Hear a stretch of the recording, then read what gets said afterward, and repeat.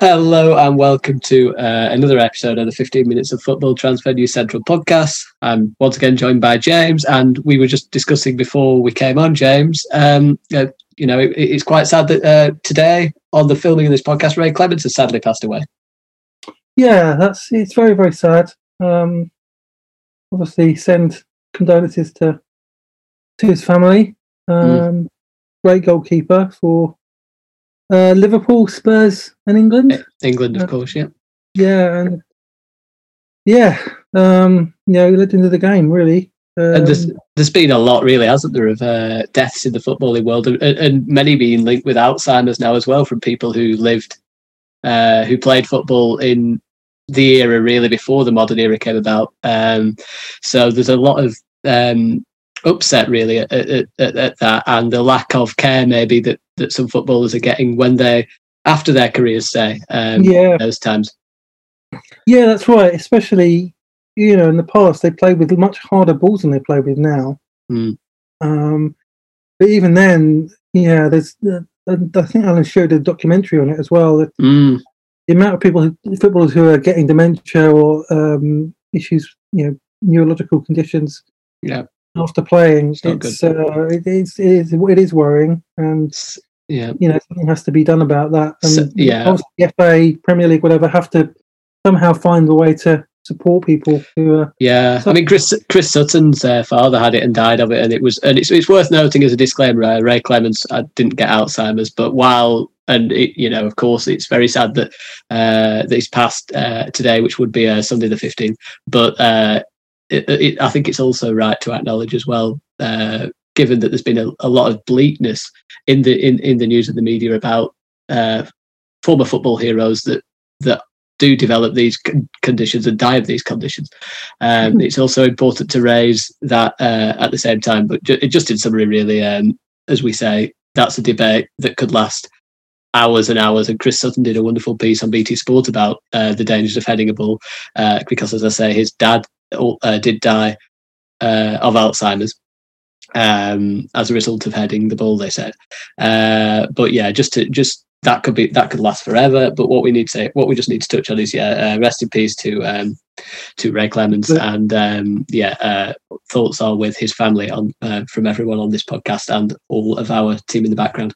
But we have we have other topics as well to discuss in terms of international football, because this is going to be quite an internationally themed one. So instead of going through all of the topics at the start, I'm just going to go straight into the idea of England themselves, the national team. They haven't actually played Belgium yet, but I'm sure by the time this goes out, they will have done. Well, they will have definitely have done. And I just think it's quite interesting to see where we fit in the world.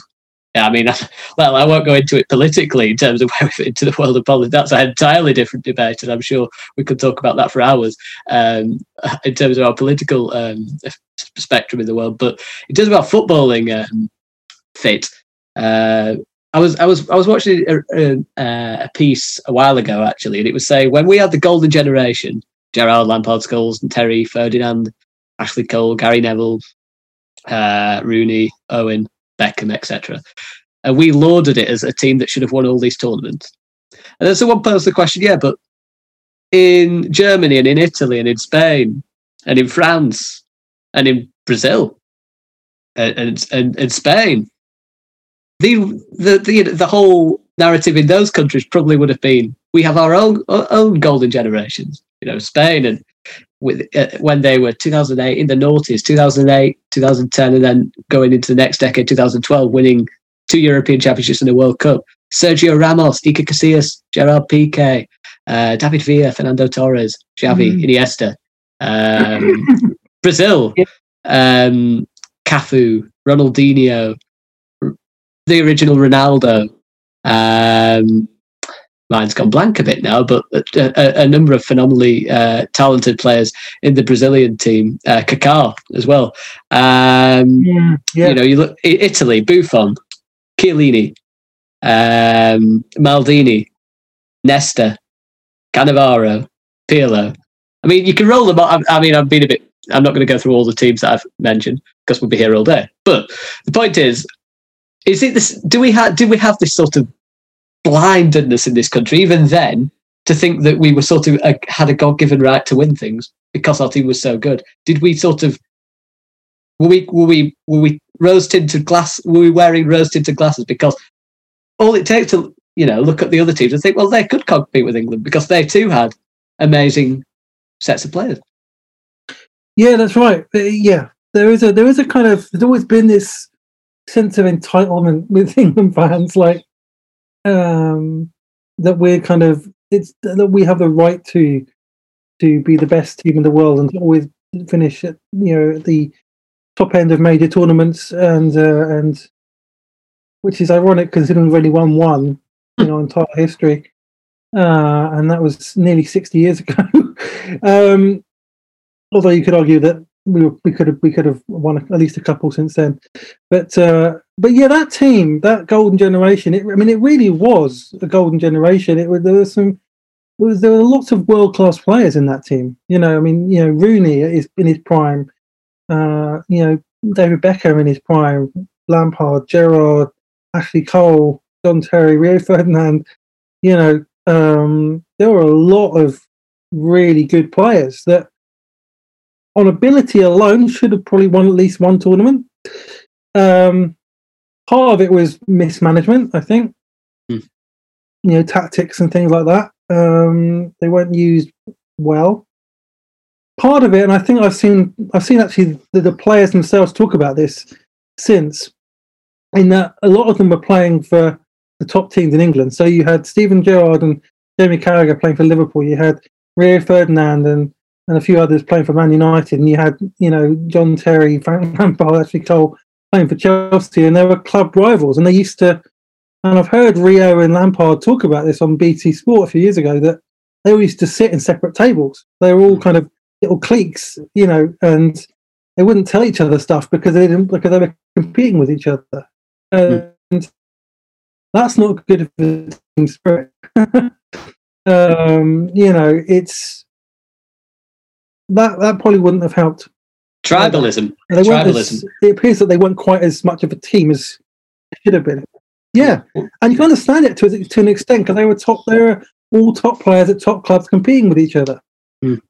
And that's the kind of mentality almost that you want as a club player, but it doesn't help at international level. And one thing that they've got right now, it seems, is that they don't have that. It's very much a Team England perspective. Like the squad is very united and they play for each other and they're friends with each other, and the club rivalries are kind of put aside when you go and play for England, and that's a good thing. If we'd had that with that generation 10, 15 years ago, they might have won something. I think that's they would have won something, but they would have. I think they would have had a better chance because they didn't do. They underachieved without any question. Getting to just quarterfinals, they should have got to at least a semi-final, if not further than that. Well, yeah, no. The point I was sort of trying to draw from that was I was sort of enticing you in because there's always parallels, and I look back to that noughties era when I was growing up, actually, and just after that, and we often lauded how did they not win things, and you've discussed how they didn't win things in many ways, and my point was that if the Brazil team, the Great Brazil team that I think woke up in 2002, if Great France team, I think, woke up in 98, Euros in 2000, Italy in 2006. If they didn't win something, arguably their own media representatives would be going, why aren't we winning anything? I feel like it's because, again, I was trying to sort of decipher because, we weren't the best team in the world, period. We were part of an elite group. And as you said, there's a reason, I think, why we didn't necessarily get as far as we could have done. But again, maybe we expected too much because we looked at other teams and they had equally good sets of players with world-class people in them, and they won things. And just to draw that to now, which is where we're going with this, personally, I don't think the nations were as strong. The big nations are as strong as they were at the start of the noughties and into the noughties. I don't think they are really. But where do we stand now in the world? Where are we in terms of our national team? Because while the other teams aren't as strong, we aren't as strong either on paper, but there's still a sense of optimism growing with England fans that we can actually do something at this tournament. But yet you look at the other teams, France, Portugal, I'm looking at the European Championships now. France, Portugal, Germany themselves again. Spain, to a lesser extent, really. There's talent there. There's genuine talent there. I look at Portugal's team. I think that could win a tournament. It's stacked full of superstars. So where do we stand, James? Yeah, I kind of agree with you. There's some talented teams out there. Like you say, Portugal, Germany. Germany look very strong at the moment. Actually, we've got another generation of players coming through. That starting to look good. I think we've got some talented players in our squad. I think we have. I don't think they're all being used properly. We've kind of alluded to this before on the show. That, there's some, especially in attacking sense, there's some really great players, potential players coming through, and ones that we already have. You have Harry Kane, who's probably one of the best strikers in the world. You'd say Raheem Sterling is one of the best attacking players in the world, probably. I mean, they just get into the team. They would get into a lot of international teams. So, and then you've got younger players. You've got like Grealish, Sancho. And like the squad is filled out pretty strongly because behind those players, behind Kane, you have Calvert-Lewin and Tammy Abraham and others. Jamie Vardy, I know he's not available anymore, but because he's retired. But yeah, you still have a lot of attacking strength, but I think this is a trend in football as well. That there's defensively, it's not as strong. In terms of fullbacks, England are quite strong, especially at right back. We talked about this before as well, because you've got Alexander-Arnold, you've got Reece James, you've got Kyle Walker, and there's others. Wan-Bissaka. So Wan-Bissaka, so they've kind of got an abundance at right back, but they've definitely got a strong team. It's not a weak team. It's a team that can be competitive. I don't know if it's the best team, but it's definitely a team that can be competitive, especially in the Euros. I think it's fair to not expect, but it's fair to have confidence that you could get to the semi-finals. You could, if with that squad, you could achieve that. And I think if they got there, that would be a good achievement. And then if they get any further than that, that's a great achievement. I mean, to be fair, we got to the World Cup semi-finals a couple of years ago. Yeah. That was an overachievement, I think, actually. I don't think anyone expected us to get that far. But I think you've added, there's players that have come into the squad since then who will have improved us. So, you think you could get to the semi-finals of the Euros. Yeah. So, in terms of winning a tournament, I think part of winning a tournament is about luck as well. Yeah. It's not always the best team that wins the tournament wins an international tournament, actually. We've had teams that have been, you would think, well, they're brilliant, they should win the tournament easily, and then they go out in the group stages. That's happened before. So yeah, anything can happen, but I would expect England to get to the quarterfinals at minimum in the Euros, and get to the semi-finals would be. If I was going to South Africa, that's where I'd be looking to get to, and then anything after that would be kind of a bonus. If you get to the final, that's an achievement as well. Yeah. If you win it, then that's incredible. Yeah, because of course it is. I don't think we can expect to just walk in and win it. Is the four European teams? We'll stick to European teams because we don't actually have a World Cup until 2022. That's weird because it's just 1 year after. But because you say semi-finals, I can think. If you said which national teams do you think look on paper to be better than what England have, I'd probably say France, Portugal, Germany, maybe. Yeah, Germany. And I also think the Netherlands. I think the Netherlands have got quite a thing going there with a blend of young players, and I mean, particularly in defence, you've got De Vrij, De Ligt, Van Dijk, which is quite an overabundance of talent at centre half. You got further forward, you got Memphis Depay, who is sort of one of the more experienced players, and there's some younger players in forward positions as well. Gini Wijnaldum in midfield, experience. You got Daniel van der Beek for United. You've got you have De Jong from Barcelona. I don't know. I think we're right to have optimism, but I think a lot of people have been saying, "Oh, Gareth Southgate should play 4-3-3, and we should play this kind of football." Well, maybe, if you do look at some of those teams, you can't suddenly play, as Gareth Southgate and some others have sort of suggested, you can't play 4-3-3, 4-3-3, 4-3-3. Then when a team's better than you, go to 3-4-3 and sort of see it seamlessly work. So I think that he's got a lot of stick for it, and I know you're not a big fan of the three at the back with England, and I know it has its limitations, but if England do happen to get to the latter stages and then throw out the 3-4-3 against a team that could potentially do harm to them, then you risk players being confused, and you don't want that, particularly at the latter stage of a major tournament. I mean, Gareth Southgate said several times in the Euros he perfected one way of playing a system that could get him so far because you don't have time to chop and change because you don't see the players in it. So I think it's wise for him to test out different formations and try and get his players experienced in playing different formations, at least 2 different formations. Because it helps to be able to have an option to play a different formation if you need to, and to be able to switch into that. And you're right. He can't.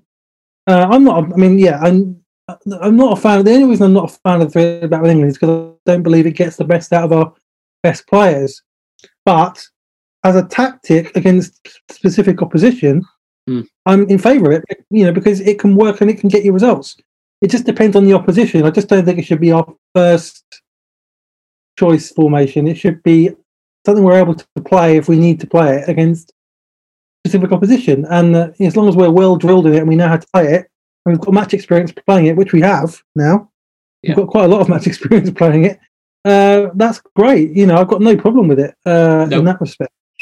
Topic 2 moves wonderfully on actually from that, in that, and you mentioned this actually, James, as something to bring up, so I think it's right to mention that you mentioned it to me.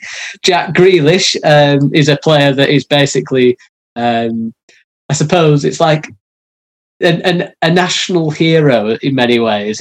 I think everyone seems to love him when he gets interviewed. They like his laid-back style. They love him on the pitch. He wears kids' shin pads, which is quite funny because when he's dribbling, his legs look huge.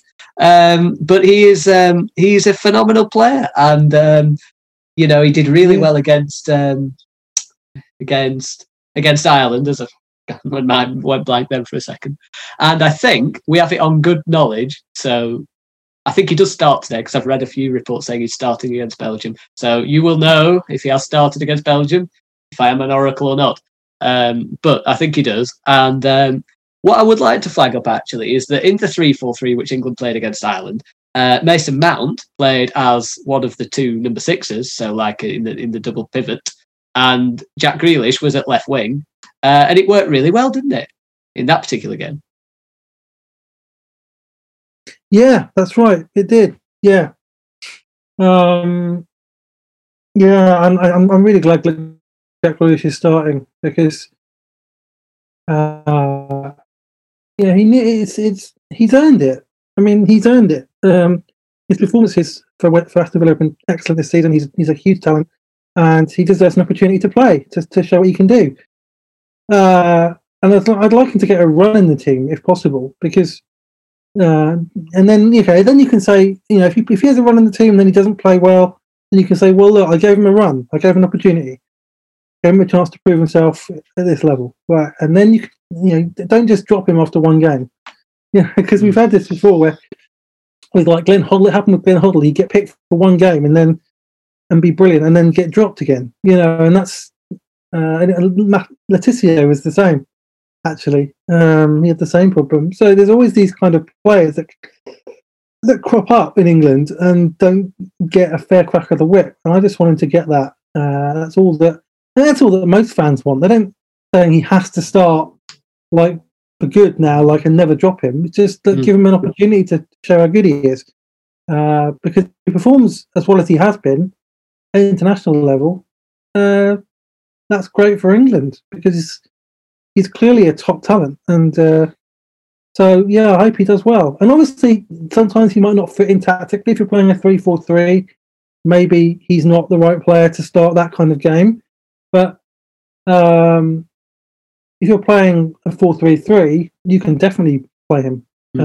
He definitely fits into that. Do you like the idea of Mount as a double pivot 6 and then Grealish as a left wing? Because that's what it was against Ireland.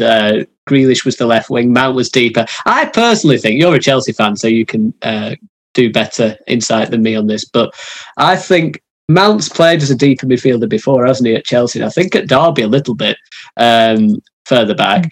And I think he's more suited to that than he is in one of the more advanced positions, which Grealish was occupying. His best position is the box-to-box 8.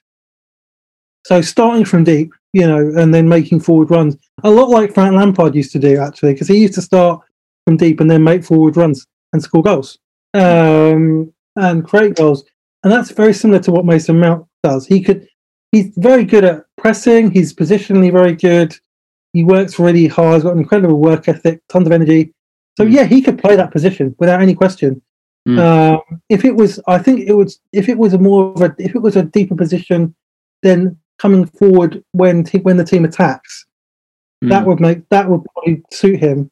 But yeah, he wherever you pick him, he tends to just give 100%, work hard, press well, defend well. Whatever job, that's the thing about Mason Mount, is he can play a number of different positions, and whatever position you put him in, he'll play it, and he won't complain. He's very professional, and he does a really good job wherever you play him. So yeah, he could do that. It's probably like a pure 6, probably isn't his best position, but he could play it. A kind of deeper box to box 8, that would work. You could play that. Is it like so you say it's like 4-2-3-1 double pivot. He can play as one of the double pivot in a 2, and then the other one sits deeper, and then he's up and down. The other in a pivot, like you'd have one which would sit really deep and just stay deep, kind of, and sit and protect the defense. And he would, when defending, he would go alongside him, and when attacking, he'd kind of link up the midfield and link up the defense and the attack, kind of thing. He's that. Well, a 4-2-3-1's like a safe, pragmatic 4-3-3, isn't it? It's a safer alternative. Kind of. Yeah.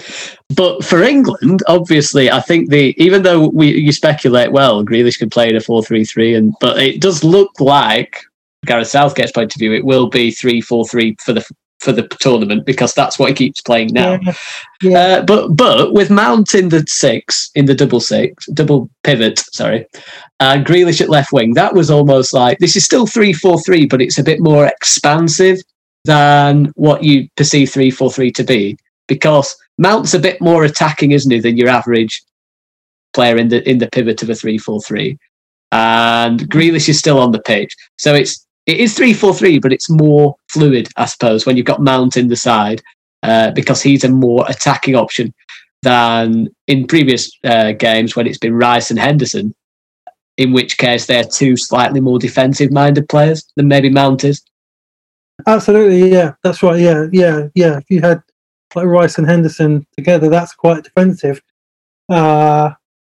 Are you talking about in a pivot or in a 3-4-3? In the 3-4-3? Yeah, in a 3-4-3. Yeah. In a 3-4-3, I wouldn't have. I wouldn't mind seeing Mount and Henderson, and Rice or Henderson in that, because then you'd have a more defensive kind of player, and you'd also have a more attacking kind of player, but who is good at the press and good at defending. Has a discipline, work ethic.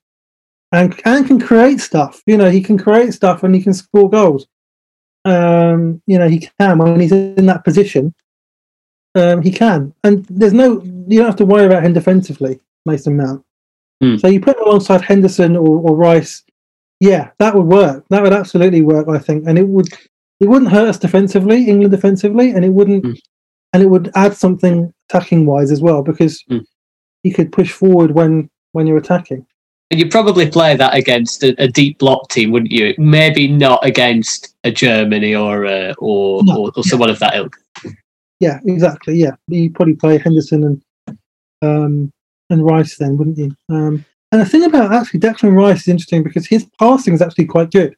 You know, he's very good defensively, obviously, but his passing range has actually improved a lot. So he can create stuff from deep. You know, from midfield. He's not a playmaker, but he can definitely pass the ball around and get the ball forward. So he's not just like in there defending all the time. So he does give you something in terms of attacking play. Well, yeah. So we sort of built this little 15 minutes around Grealish and looked at, because I bring Mount into the discussion because for some reason everyone seems to have hated on Mason Mount because of Jack Grealish, which Jack Grealish himself addressed and said, I actually like Mason Mount, we get on really well, I think he's a good player, and now he's getting a lot of support, which he should do, because it's just strange if we big up one player that another player has to come down as a result of that. It shouldn't be the case. But I think that, well, I personally, before you or anyone says, I personally think Grealish should be in England's starting 11. But just to play the devil's advocate, if it was in a 3-4-3 and it was a tight game and he was on the bench and it was at the 70th minute, what better player to come on and unlock a door when the game's 0-0 than Jack Grealish? Absolutely, he's the perfect player to do that. Yeah, you bring him if you're struggling to win a game or you're losing or whatever. You bring him on. And he can unlock something, yeah. You can make something happen out of nothing. That's something about it. And that's a game changer, but game changers sometimes don't necessarily start. And people used to say with Mesut Ozil, when Mesut Ozil was very good, I think Jamie Carragher said on Monday Night Football once, he was a game changer because in a split second he could make a pass and that could result in a goal. But for 89 minutes, he could go missing. And I suppose that's why the number 10 art's kind of dying out a lot, because... Yeah, it's an interesting one because as a Chelsea fan, like Eden Hazard is this kind of player as well. Now, Eden Hazard obviously is world class, but I wonder what would have happened if he'd been English, because basically he didn't have any defensive work ethic, really. He just wanted to go and express himself and attack and beat defenders and create things and things. So Chelsea had to have Willian on the other side who did all the defensive work and covered for him, and so he didn't have to track back. Now, so you kind of built the team around him, and that actually worked, didn't it? I mean, he was really effective. Yeah. So that's what basically a succession of Chelsea managers built a team around him. But is Southgate's tough treatment of Grealish then to stop him from being that game changer and instead make him that person who's always in and involved in the game, as someone who doesn't go missing for long periods? Grealish has a decent work ethic though as well. I mean, he's not lazy, but he's the kind of player you can build a team around. He's that kind of player you can, but that means you have to build the team. Yeah, I mean, when you build a team around, that means you've got to tailor it to his strengths. Yeah, and it's more to express himself, and we're not very good at doing that in England. And I've just wrote a piece on this actually, so that's why I feel quite informed on it. But it's more modern to build systems that don't rely on individuals than it is to make an individual the system, isn't it? That's right. Yeah, that's right. And Jurgen Klopp does it.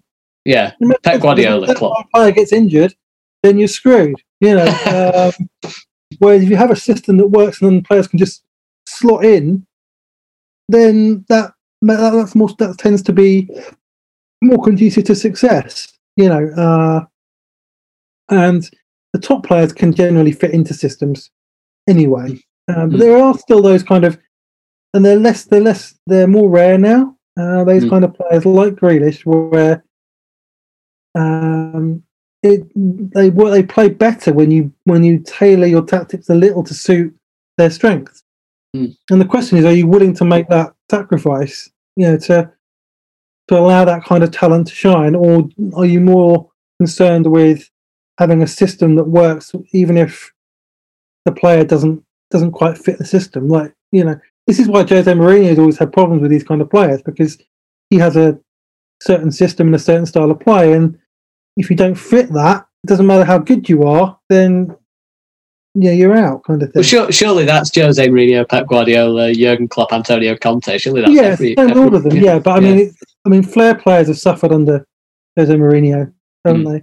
The only exception to that was really when we had Cristiano Ronaldo, who you have to build a team around in a way, because he's one of the best players of all time. So absolutely. So any manager who's sensible would build a team around him.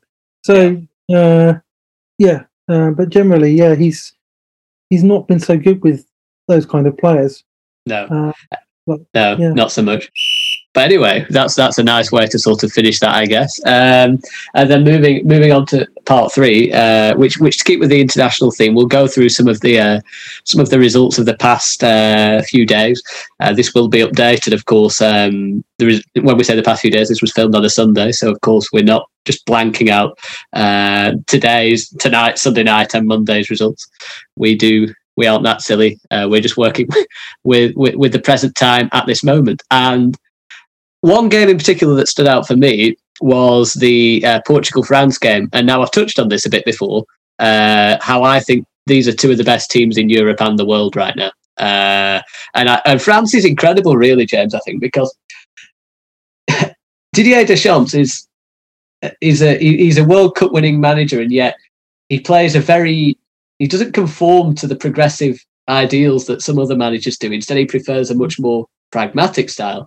And he also has some strange selection choices, in that he feels like he doesn't have to take Aymeric Laporte, who I think is one of the best 5 centre-backs in the world, because... Yeah.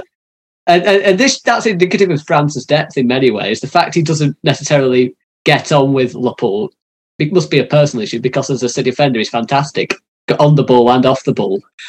So he can choose other players like Kimpembe, who played last night, or Kurt Zouma, or Rami has also played. And I find the avoidance of Laporte baffling. But France's depth, before I get onto the game, is absolutely ridiculous. And I remember 2 years ago when someone made one of those lineup builder things, and he made 3 or 4 11s that you felt on paper looked like really competitive, strong 11s.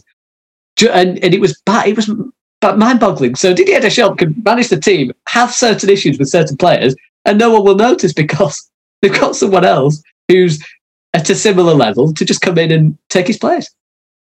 Exactly. They've got they've got such a strong squad. Their midfield as well. Like, you got Pogba and Kante and stuff, and someone like Camavinga, who is like one of the best young midfield players in the world. Like, he's going to be an absolute elite player. He's not even in the team. Right? And if he was playing for most other countries, he would probably be in the first team. Does he have an English passport? We'll get him over. Yeah, I know. I'd love it. Yeah. Sadly not, unfortunately. But that's the point. They've got so much strength in depth.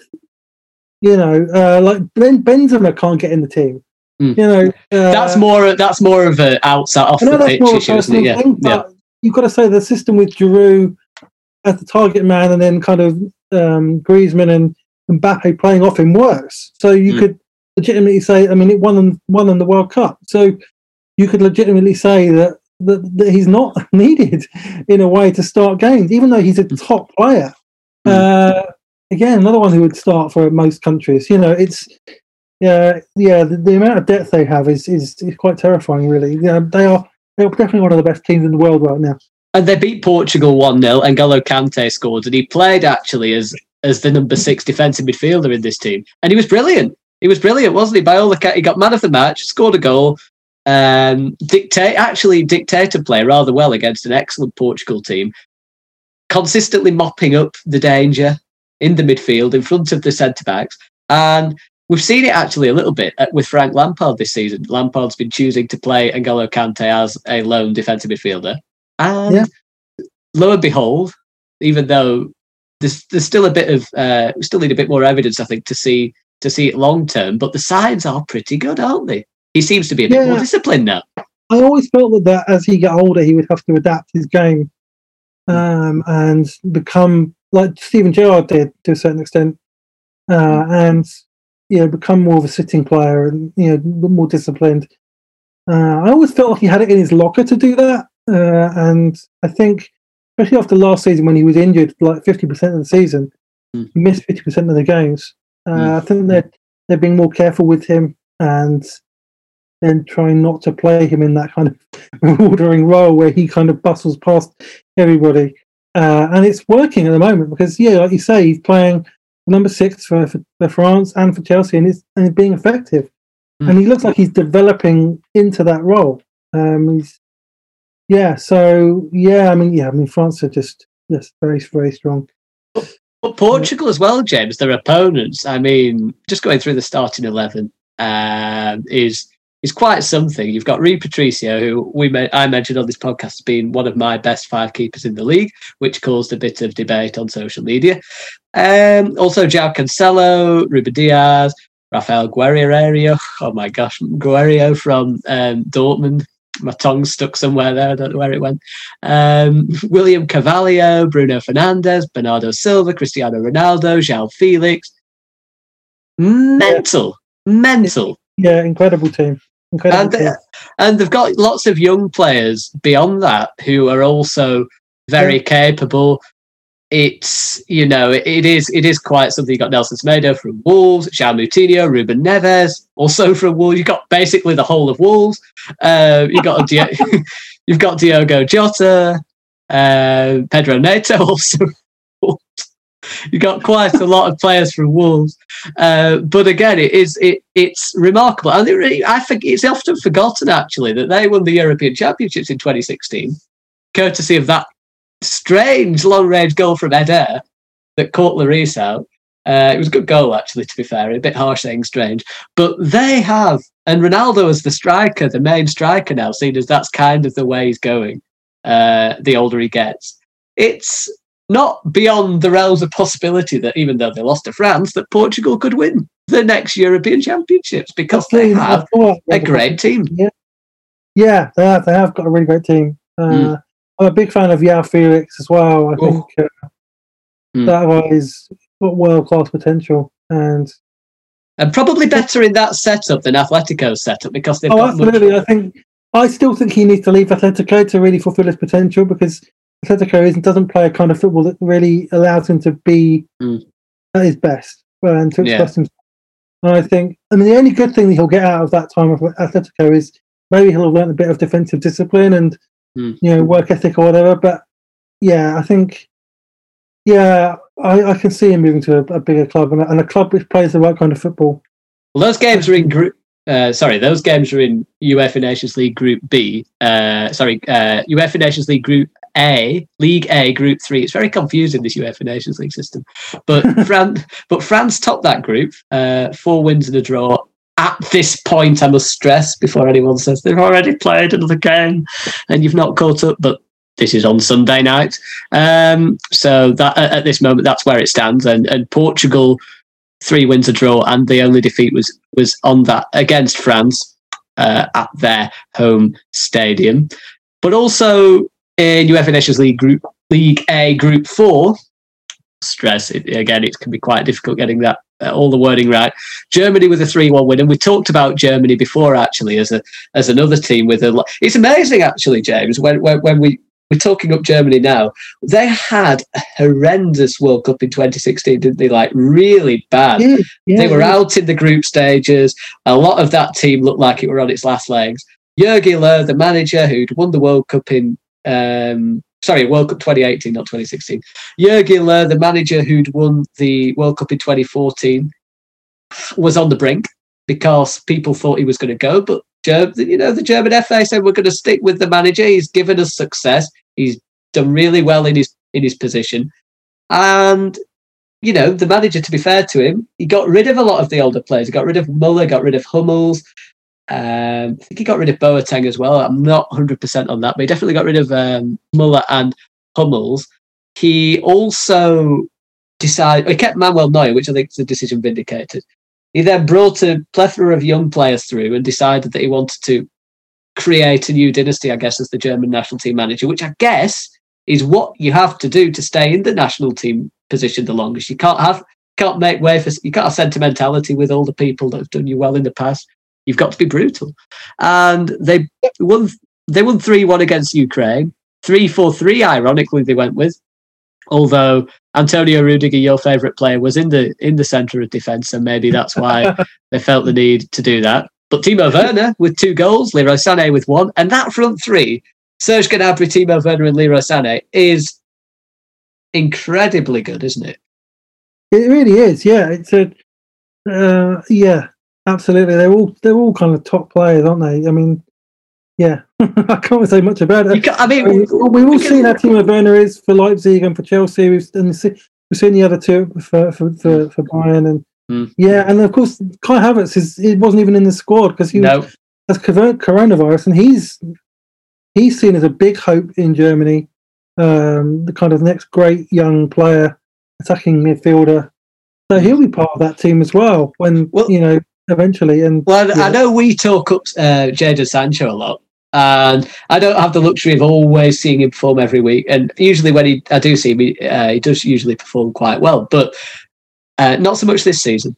But I think Serge Gnabry is equally as good, if not better. I mean, every time I see Serge Gnabry play, I think he plays with maturity beyond his years. I think he's such an accomplished footballer at the highest level as well in those latter stages of the Champions League. When it resumed itself in August, I thought he was outstanding. Getting onto that left foot, he is an absolute gem of a player, I think.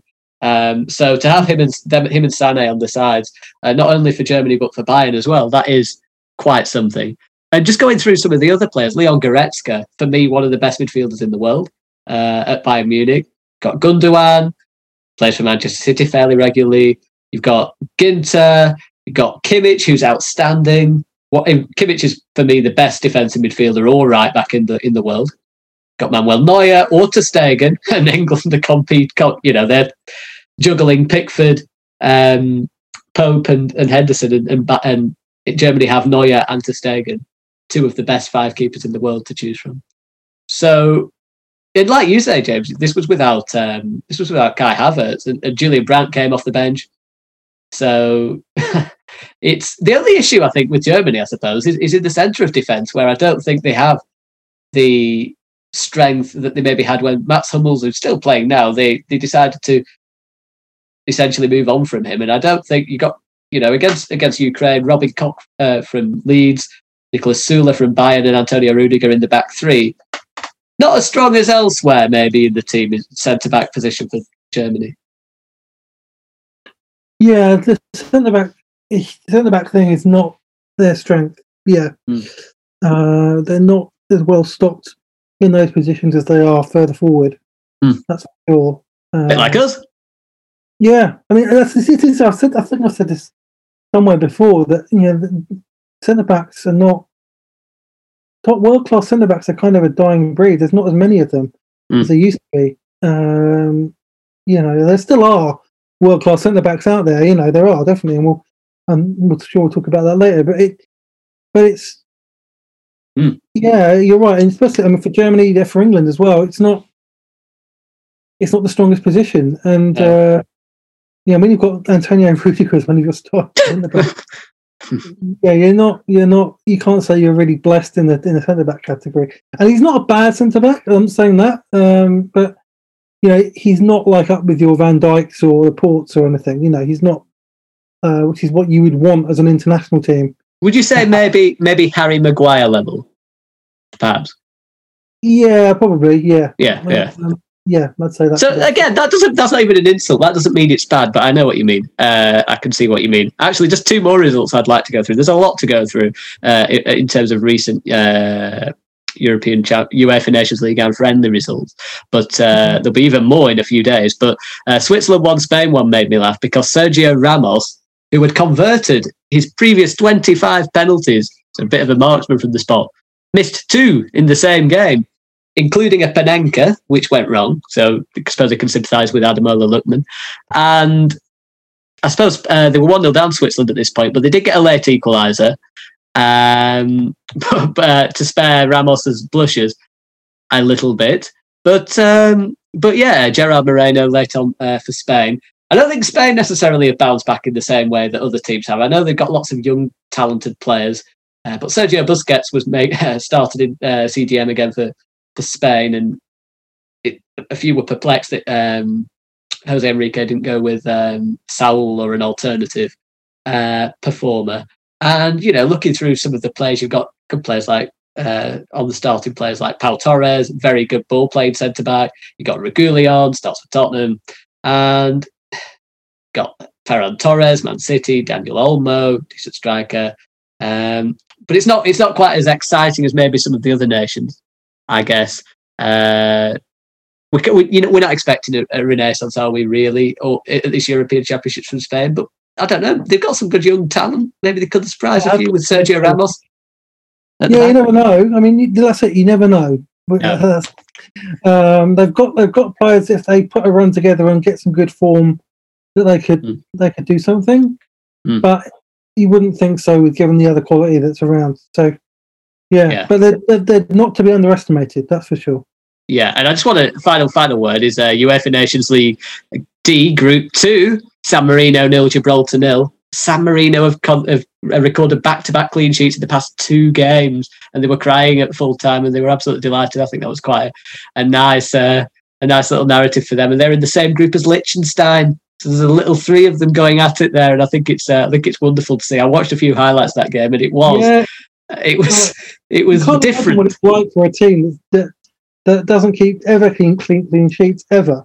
It's probably like one of my old five-a-side teams, to be honest. It's that kind of 2 in a row.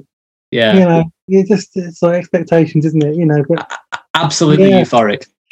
Onto the oppositional analysis piece, and you touched on it before. We're looking at centre backs and how that position has maybe evolved and changed over time, and what we expect from it now. And we'll include our top 5 Premier League centre backs in our opinion in that piece. So, I guess when we talk about centre-backs, James, you touched on it, I can think of quite a lot now, actually, of brilliant ball-playing defenders or people who play at centre-back who are very good at passing the ball. That's David Luiz, excellent, outstanding.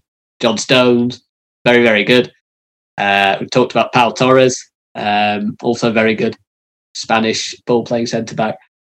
And then I can think of some more rugged centre-backs who are very, very good defensively in a deep block. My own team, Ben Mee, very, very solid central defender in terms of defending first. And we go back over the years, you've got John Terry, who was at Nemanja Vidic, who were brilliant, no-nonsense, old-school centre-backs who just got the job done. No thrills, no spills. They were fantastic defenders first. And I suppose we talked a bit about this with Aaron Wan-Bissaka last week when we were talking about right-backs. The modern-day full-back progression has sort of affected the way we perceive Wan-Bissaka, because 10 years ago he might have been regarded as the best in the division because he did everything that we expected of an old-fashioned fullback.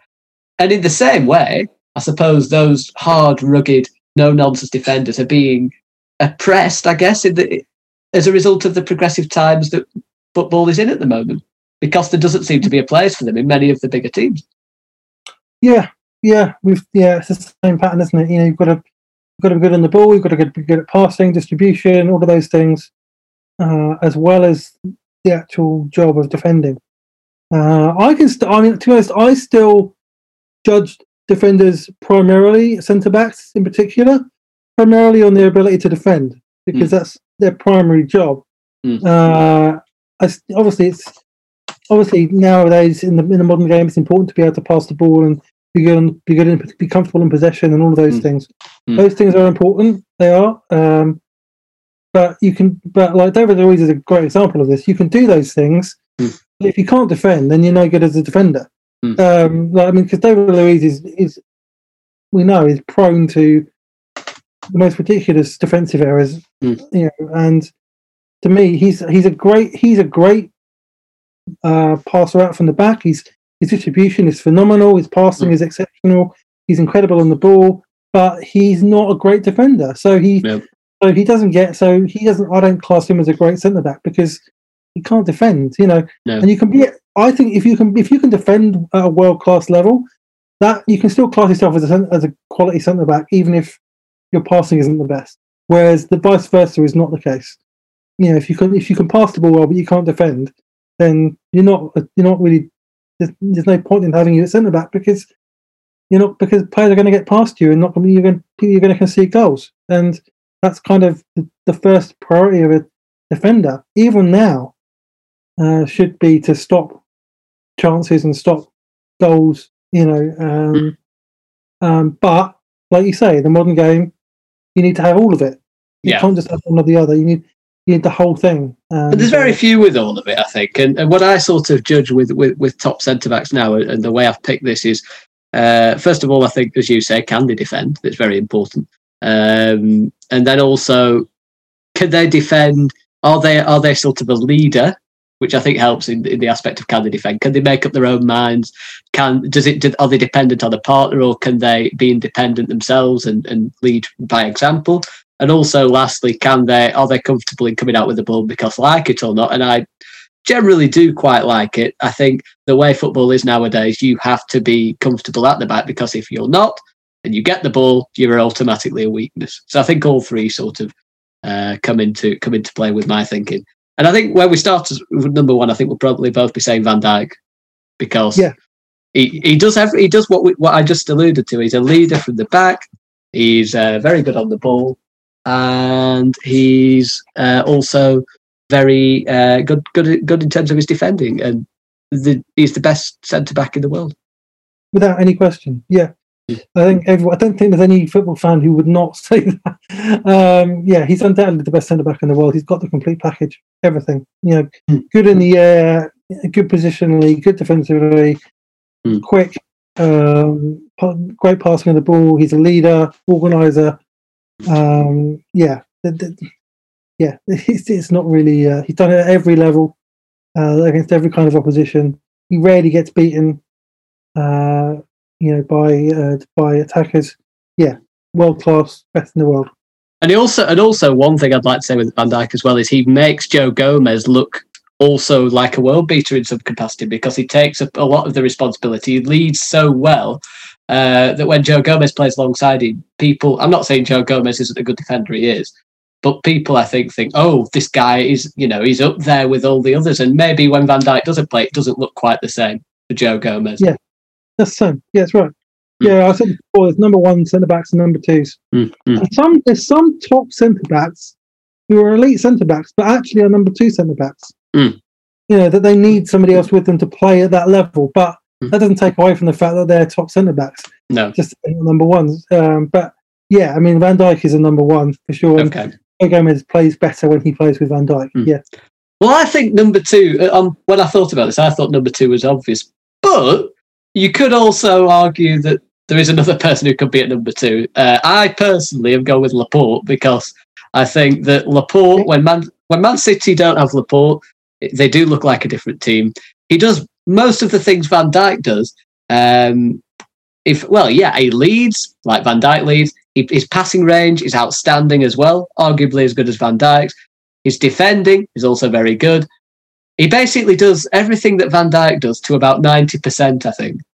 Yeah. I just think there's a bit more in Van Dijk, but that's not an insult in any way to Laporte, who is probably a top 5 in the world centre back.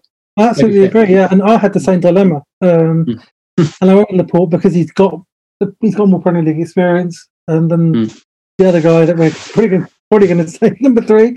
And for the same reasons, he's got everything. Really, that Van Dijk has like 90% of it. Yeah, and Man City missed him when he wasn't playing, when he was injured for most of last season. They definitely missed him, and that was definitely a fact from them not being as competitive last year, because the defence clearly suffered as a result of it. So, yeah, he's absolutely an elite, world class centre back. Yeah. Yeah, and he's deceptively quick as well, isn't he? He's no slouch. He can play in that higher line. I think it's important to be quick now, isn't it? Athleticism as a centre back is very important. Yeah, absolutely. Yeah, and he's very quick. He's got everything. Got everything. He's very good on the ball. He's very aware, very intelligent as well. He's good in the dressing room. He's yeah, there's not much to say, really. I mean, France could play Laporte and Varane, and yet they don't. But I find that baffling. But I know how he doesn't get in the France team is ridiculous. Yeah, it's amazing. Yeah. I mean, Varane's probably. I don't know. Actually, that's a toss of a coin. I'd probably edge Varane just, but I don't know. Anyway, number 3 then. So that would probably be Thiago Silva. Yes. Phenomenal. I thought he'd do well for Chelsea anyway. I'm sure you did as well. But yeah. I heard some quote from Ben Chilwell saying how he dictates from the back, and he tells him to come in a little bit, and he tells him to go wide, and he tells him to watch his position, and that's something that you don't see a lot of now. Probably do with Laporte and Van Dijk, in fairness, but you don't see a lot of it elsewhere. And Thiago Silva has come in, steadied a sinking ship in many ways, with Chelsea's defence being very leaky at times last season. Yeah. And he's essentially what, again, we're just describing the same things in a way, but I suppose the only reason I've gone Laporte over Thiago Silva is I think Laporte's maybe slightly quicker across the ground. And I think that he also has, I think Thiago Silva's best years, they are ultimately, I mean, he was unbelievable a few years ago. His best years are slightly behind him now at 36. Yeah, I agree. Although I still think he's playing at a very elite level. I think his body, he's kept himself very, very fit, and he's very in shape. And I'm certain he could do another season in the Premier League at the same level. I'm sure he could. Oh, I think he will. I think he will. He's got an option to end his contract. So, the impact he's had on Chelsea's defence is incredible. I mean, five clean sheets in 6 games, I think they've had now, or something like that, 6 and 7. Most of them with him at the back.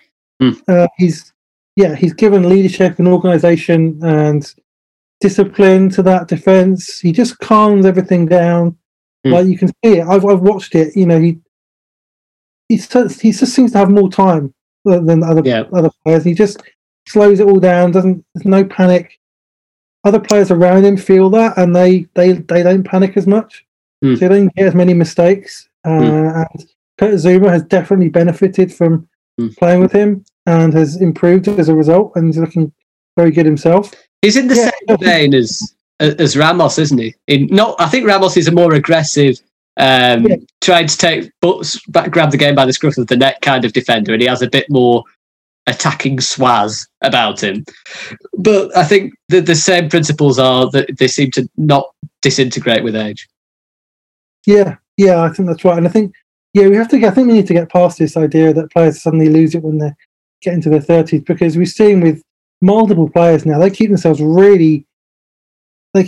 shape. They work hard in training. They eat well. They take care of themselves. Like Cristiano Ronaldo, he looks as lean and fit now as he did 10 years ago, and he's 35. Ibrahimovic as well.